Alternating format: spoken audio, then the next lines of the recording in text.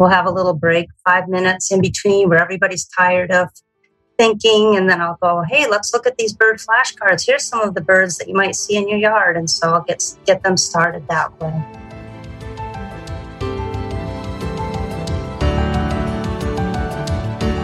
Welcome to Learning Unboxed, a conversation about teaching, learning, and the future of work. This is Annalise Corbin, Chief Goddess of the Past Foundation and your host. We hear frequently that the global education system is broken. In fact, we spend billions of dollars trying to fix something that's actually not broken at all, but rather irrelevant. It's obsolete. 100 years ago, it functioned fine. So let's talk about how we reimagine, rethink, and redesign our educational system. This is Annalise Corbin with Learning Unboxed, and we're very excited, as always, to welcome a new guest to the program. And today is one of my all-time favorite teachers on pretty much on the entire planet. Joining me today is Kelly Preheim. Kelly is a kindergarten teacher in Armour, South Dakota. And I am very, very excited, Kelly, to have you with us today. Thank you, Annalise. So I'm going to have to do just a touch of storytelling to sort of set the context. And we should all imagine Kelly turning bright red because I only have awesome things to say about her. But truly, truly, truly one of my all-time favorite teachers. And the reason that Kelly and her kindergarten kiddos in Armour, South Dakota are my favorite is because the journey that they have been on. And so just to sort of help our listeners understand, I met Kelly many years ago now when we were working on a project in the Dakotas with the Clinton Global Initiative and a number of other different partners around bringing STEM education to rural areas. And Armour is in rural South Dakota. Yes, Kelly?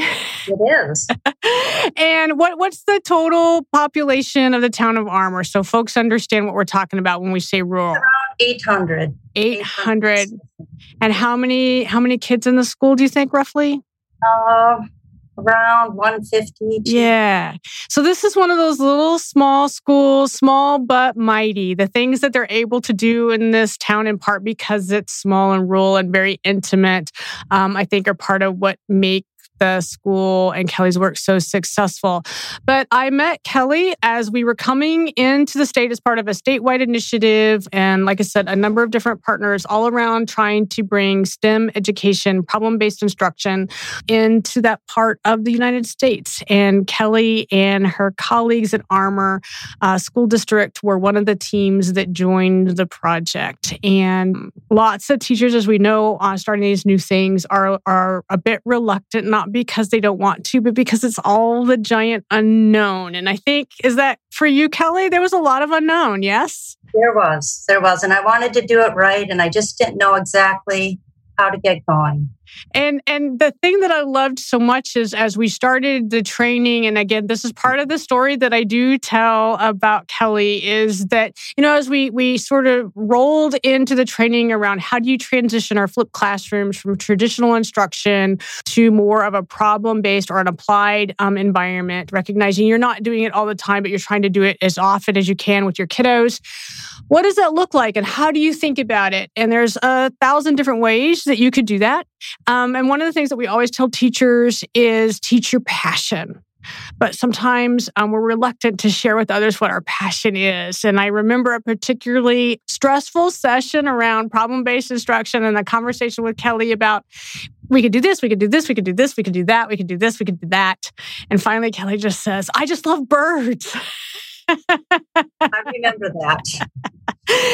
And I remember going, awesome, let's do everything in kindergarten through the lens of birds. And thus joined an awesome friendship, partnership, and learning experience for all of us. So I want to thank you, Kelly, for years and years of great opportunity to share with others that you can, in fact, find your passion. So let's start a little bit with you in that journey. So in particular, so when you think about utilizing something like, I can see how much I can teach in any given classroom through the lens of birds, for a lot of teachers, that too would be daunting, even if it's your passion. So share with us a little bit about, as you started that process, some of the things that you were thinking about.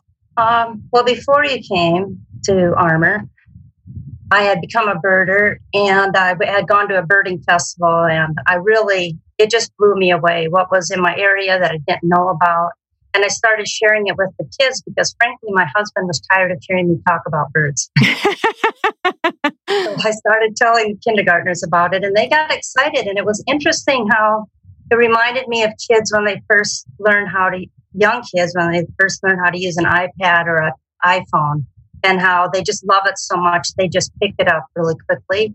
This is what was happening. They saw my excitement about birds. They were picking it up. And then the next year I thought, well, I used to just do a bird unit in May. I decided to do a bird unit. I'd just start teaching it throughout the year.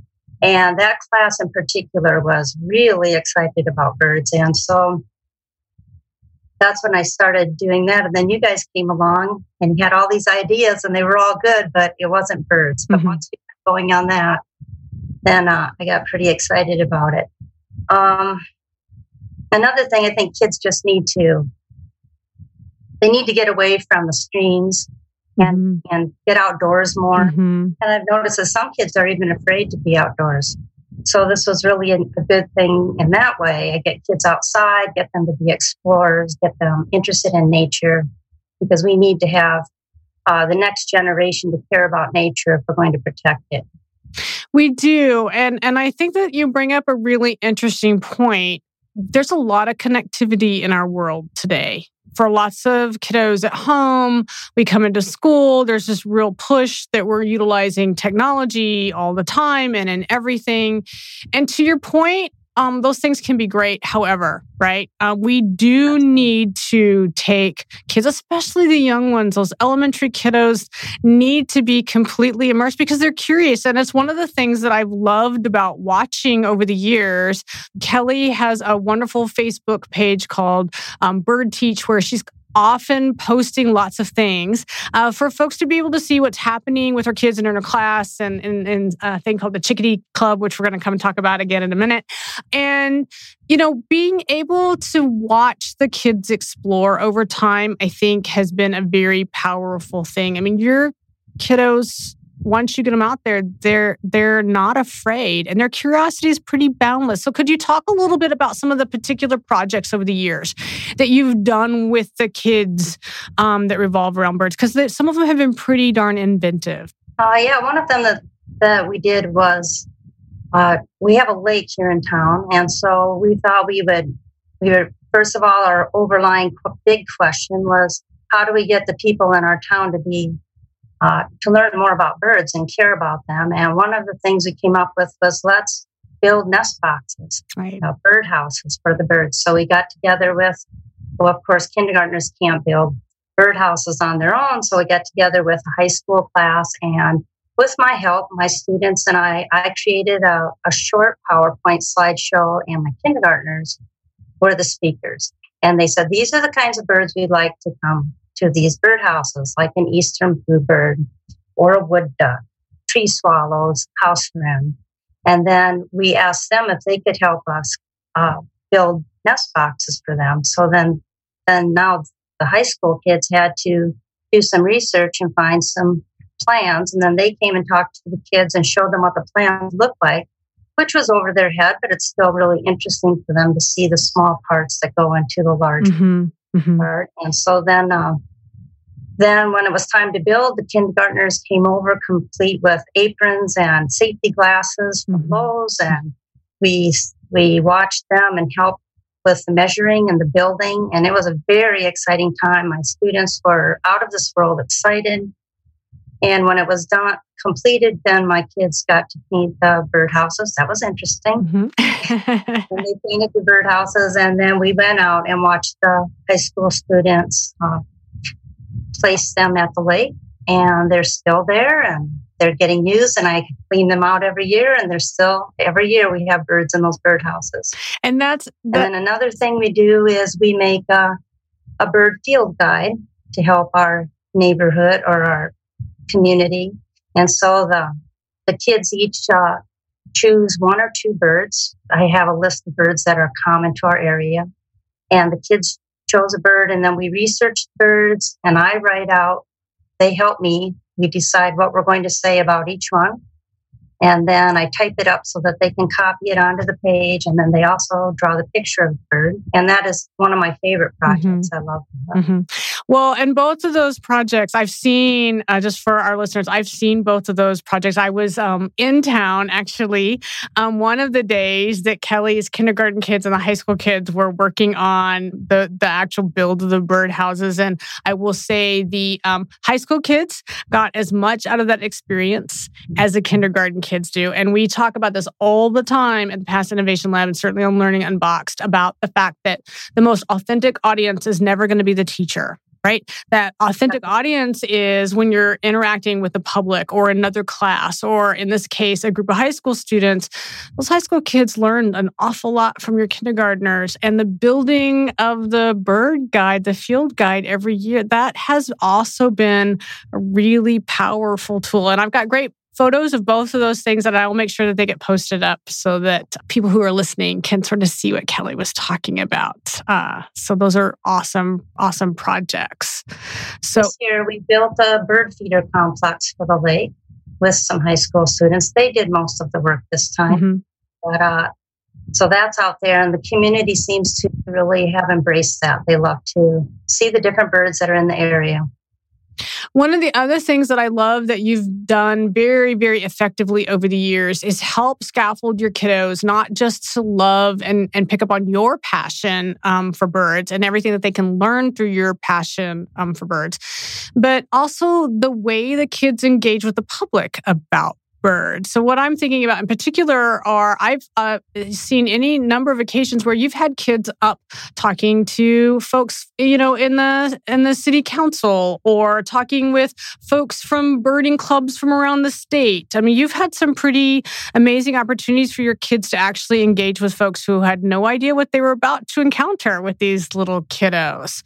Can we talk about that just a little bit? Because lots of folks, I think, are afraid of the little ones doing meaningful policy work. And at the end of the day, every time your kids are out there in public talking about why they should care about the birds in your community, it's impacting policy in your community. That's a tough thing. Lots of folks don't do that. I know it. And I think people don't expect much from little kids, but I'm telling you right now, you can expect more from them. I mean, they just really are amazing. And for when we went to talk to the city council, that was interesting. Only one of the little boys showed up, but he was asking me a lot of questions. He was listening to the high school and saying, what does that mean? What does this mean? So he was really into it. And then one time we went to the birding festival, and I had the kids up on stage, the South Dakota Birding Festival, and the kids were up on stage, and I showed pictures of birds, and they were IDing them. And then I was playing the sounds of birds, and they were IDing them. And I think the audience was pretty blown away to see how capable they were. Another thing, the parents are so impressed with the rise in their child's self-esteem, because now they're experts on something that most adults know little about. Right. Kids really, really do a good job. Their vocabulary soars, and I learn from other birders and from the books I read, and then I teach them, and they're going out and teaching parents and grandparents. And it's a pretty neat thing. And I get a lot of great compliments when people see me and talk to me about, hey, we were out on the deck and there were these gray birds and we didn't know what they were. So we called in Brody, and we said, hey, what is that bird? He said, dark eyed Junko, and he ran off.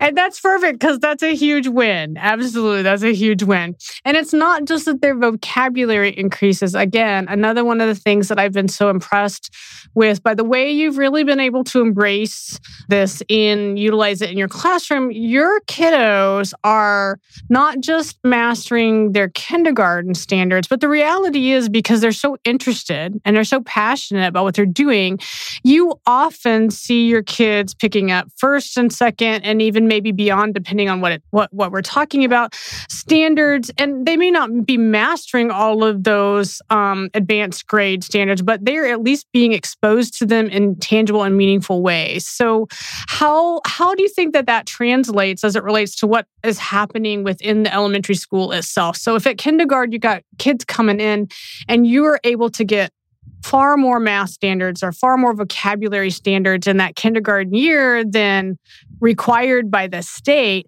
how does that then translate to what happens with those kiddos as they move up in an elementary school? Because it's transformational for a whole school. And that's partially what, just from the outside looking in, I saw happening at Armour School. You were all growing collectively. Yeah, I think I'm setting the foundation for learning the scientific method, looking at something and wondering, we got to remember when they're not that far from babies, toddlers, and preschoolers where they're trying to figure out the world and learn about themselves and other people and how things work.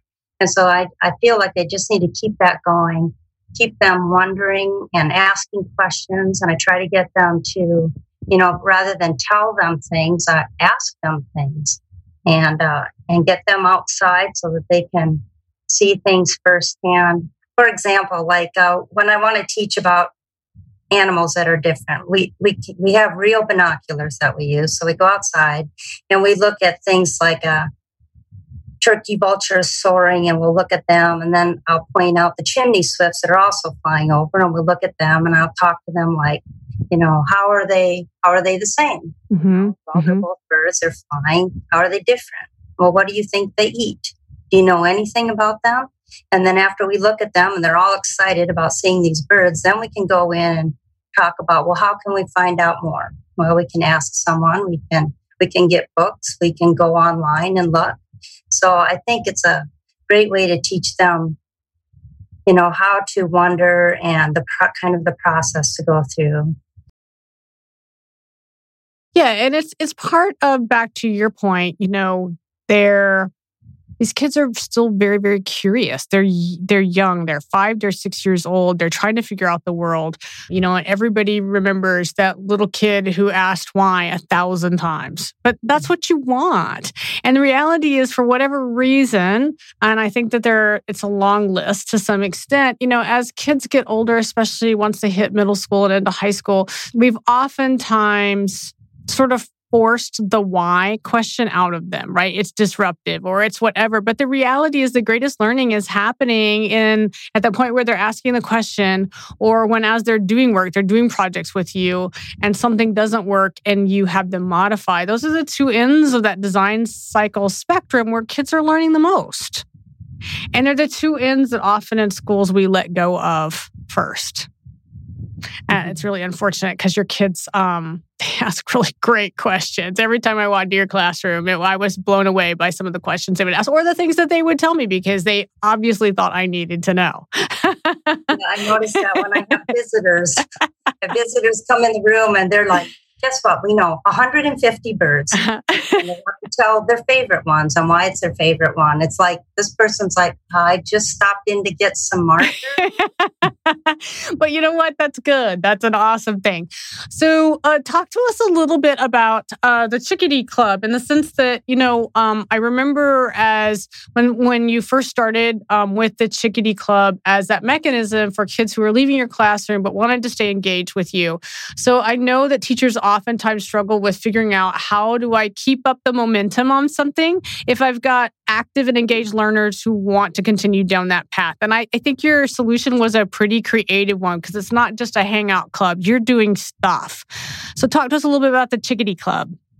Well, one thing about me is I don't like wasting time. So if I'm going to do this is going to be valuable. And so I did feel that way. And actually, it wasn't even my idea. A friend brought it up and said, you should do something to keep this going. And I'm like, oh, yeah, I could do that. Yeah. So at first, on Fridays, the teachers didn't have any breaks, no specials. So we would swap. And I'd have the second graders come in and we'd do Chickadee Bird Club with just them and my kids. I just do like a 20-minute lesson. And then she'd have mine at a part of a day so I could have a break. And she loved basketball. So she would take them in the gym and teach them some skills.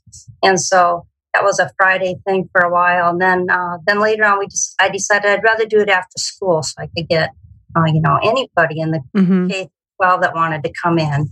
And so last year I had 40 students signed up. They weren't all able to come all the time. And as soon as sports started, then I lost quite a few because they were busy with sports in the 5th grade. But we really like it. I try to do outings whenever we can. And I take them to the lake or around town. And what's funny is along the way, it's not always about birds. There's a log. Well, let's see if we can lift that log. That's just the way kids think. So they got the log above their heads. Hey, look, there's all these bugs on the ground. Look at these worms. Ooh, Yeah. And why are there big cracks in the ground? So there's all kinds of signs. It's not just about birds. But in the classroom, if it's a cold day and we can't go out or raining, then I usually have a lesson prepared, like maybe about the sandhill cranes that have been flying over by the thousands. So I teach them about sandhill cranes, teach them the sound, tell them, watch for the white ones. That's the whooping cranes. Then they can be coming along too, and they're endangered. So there's just so many different lessons I can teach them. And they seem like they really enjoy it. And I have some kids that are just there, just because they sort of like birds, but there's some that are really, really into birds. And they can't wait. And it makes me so happy. Yeah, well, yeah, as it should. And 40 kids, I mean, even if it's not consistent, that's huge. That's quite an accomplishment in a school that's, 110 kids. That's, wow, Kelly. That's pretty impressive. And so some of the projects then, in addition to the exploration, because I know our listeners are thinking about, oh, wow, my favorite thing is fruit trees or putting up preserves, or I'm just randomly thinking. The reality is what you've managed to do by tapping into your passion as a person and as a teacher and pushing that into your students, you could be able to create some really imaginative projects, some real applied chance for your kids to actually practice whatever the content is that you're trying to teach them.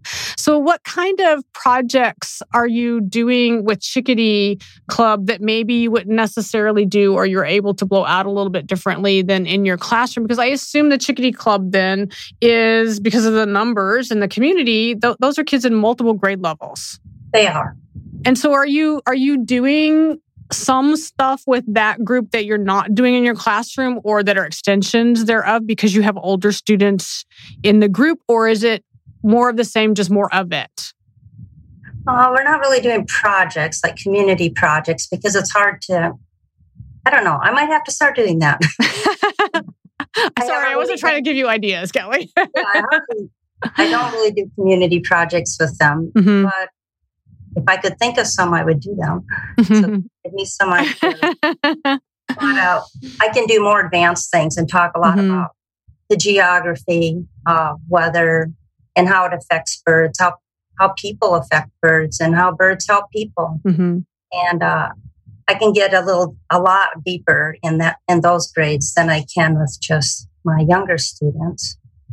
Yeah, and so I think that circling back around then, and again, we will be posting some resources for our listeners, but I also think it's important to share that as part of the journey, you have done a very, very good job of being a teacher that's not only being creative in that space, but also sharing back out with the world. So I mentioned earlier about the Bird Teach Facebook page, but you've been writing, you've produced a few things where you're talking about your journey, both in teaching and as a birder. So share with us a couple of those pieces that you've done, just in terms of not necessarily what they are. We'll get from you the links and whatnot and post the things that we're allowed to post. But what kind of things are you putting out there in the world, or what kind of venues? Because other teachers who are awesome, just like you, wouldn't necessarily know, well, how would I go about doing that piece of it? Because it's an important piece of the work. So where, for example, have you posted or submitted things that have been published? Because it's the things that you have done, they're actually an interesting variety, unlike what I see sometimes in other folks.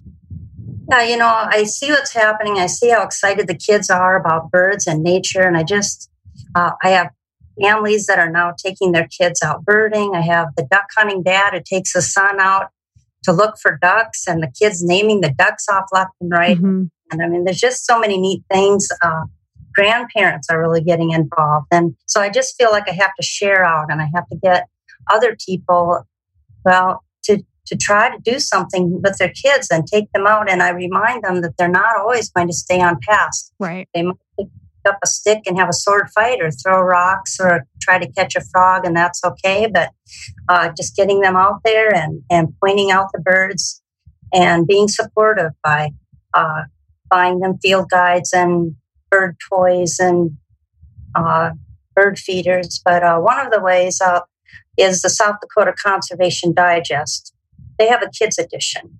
And I just wrote up something about spring birds on the way, and I just sent it to them. And I said, I don't know if you'd be interested in this, but I think people might like to know when to expect certain birds, like the ducks, and the pelicans, and because they all come at different times, the sparrows and the shorebirds.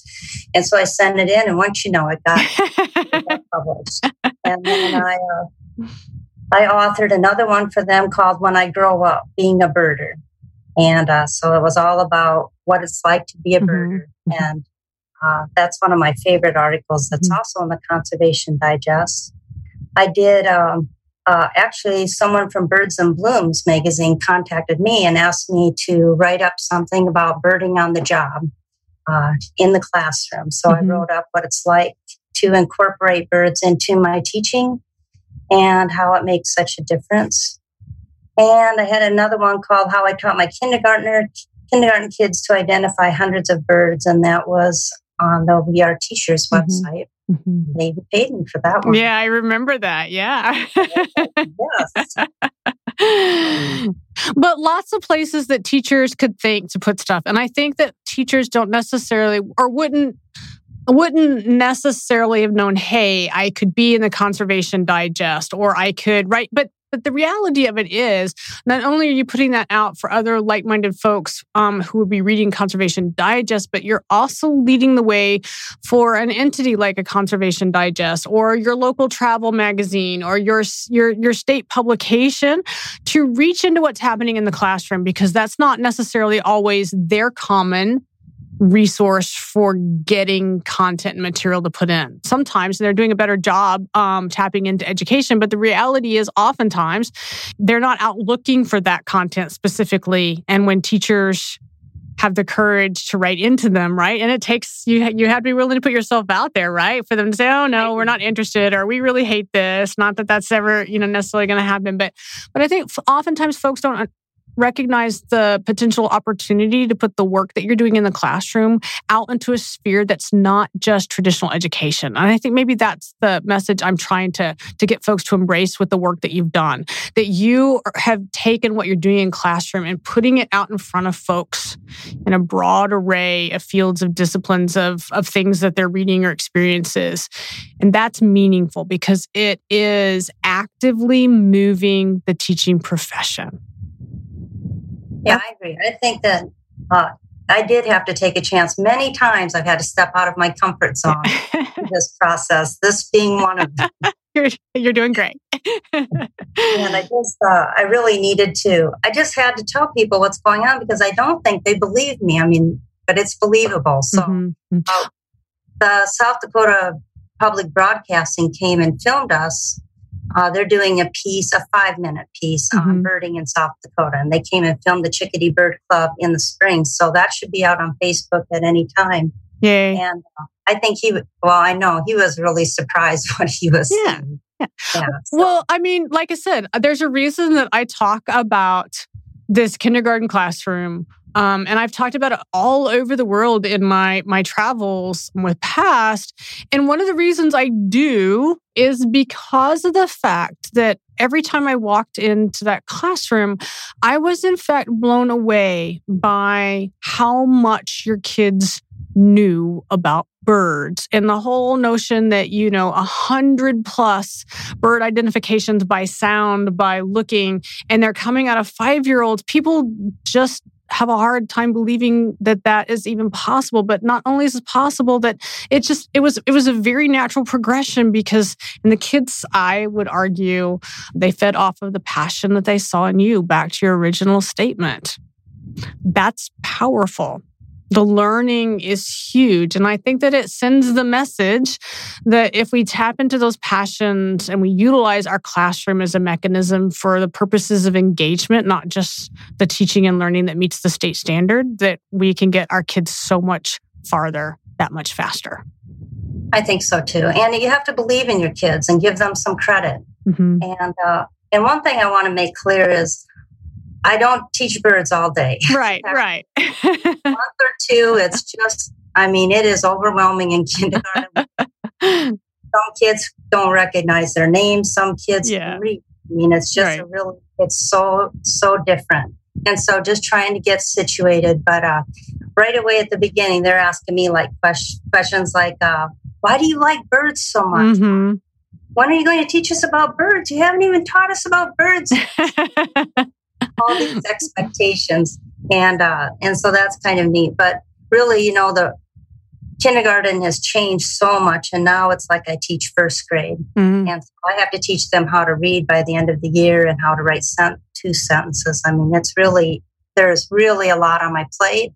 And so like the whole morning is dedicated to reading. So I spend almost the whole morning teaching reading. But when I can incorporate birds, I do. Mm-hmm. And on mornings, we do talk about birds because bird reports are coming in from all different grade levels. Oh, that's awesome. They come in, oh my gosh, I saw a red-winged blackbird.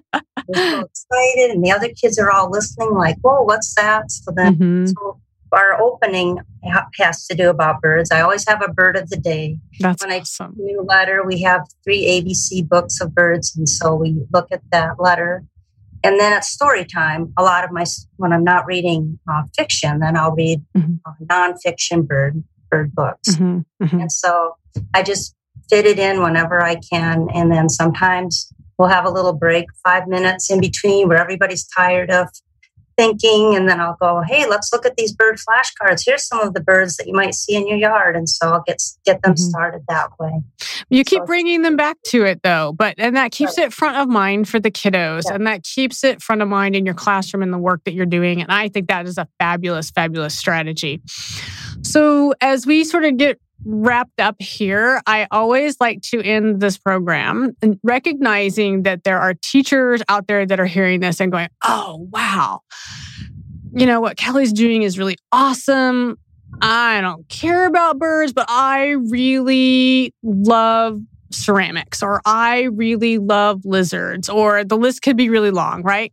How could I think about incorporating more of that thing that I love into my own teaching and learning? So if you had some advice for teachers, because they're always asking, well, what should I know?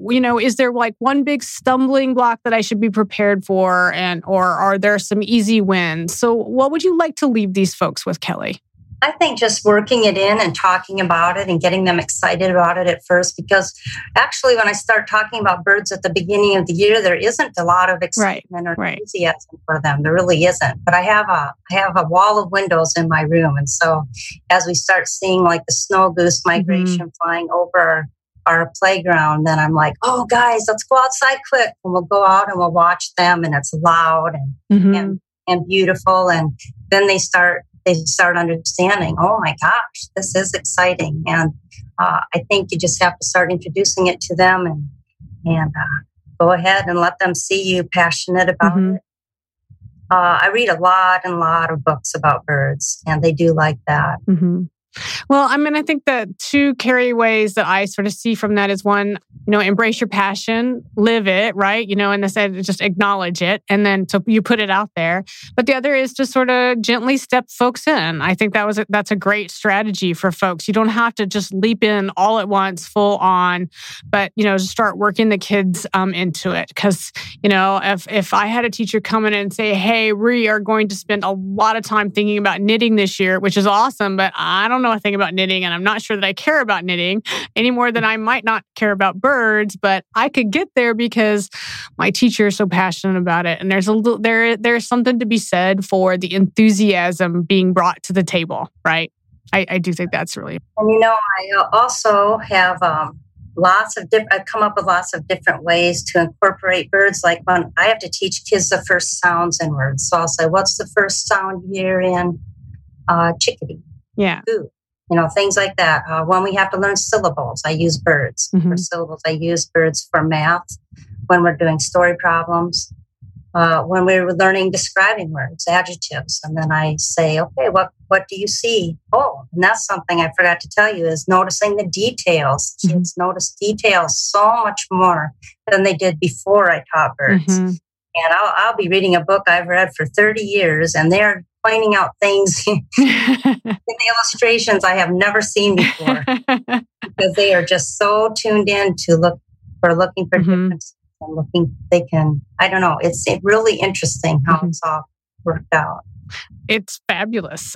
Thank you very much, Kelly, for giving us some time today, sharing your story, indulging me. I've been after Kelly for a bit of time to do an episode with me. So thank you very much for stepping out of your comfort zone, for being such a beautiful leader, both in your classroom and in your community and school, and for the rest of us. I am grateful every day for having met Kelly Preheim. So thank you for joining us. Well, thank you, Annalise. And thank you for being such a great role model for me and encouraging me to step out of my comfort zone now and then. You are so welcome. And I am looking forward to the next iteration. We'll find a new project to do together. I promise you. I'm looking forward to it.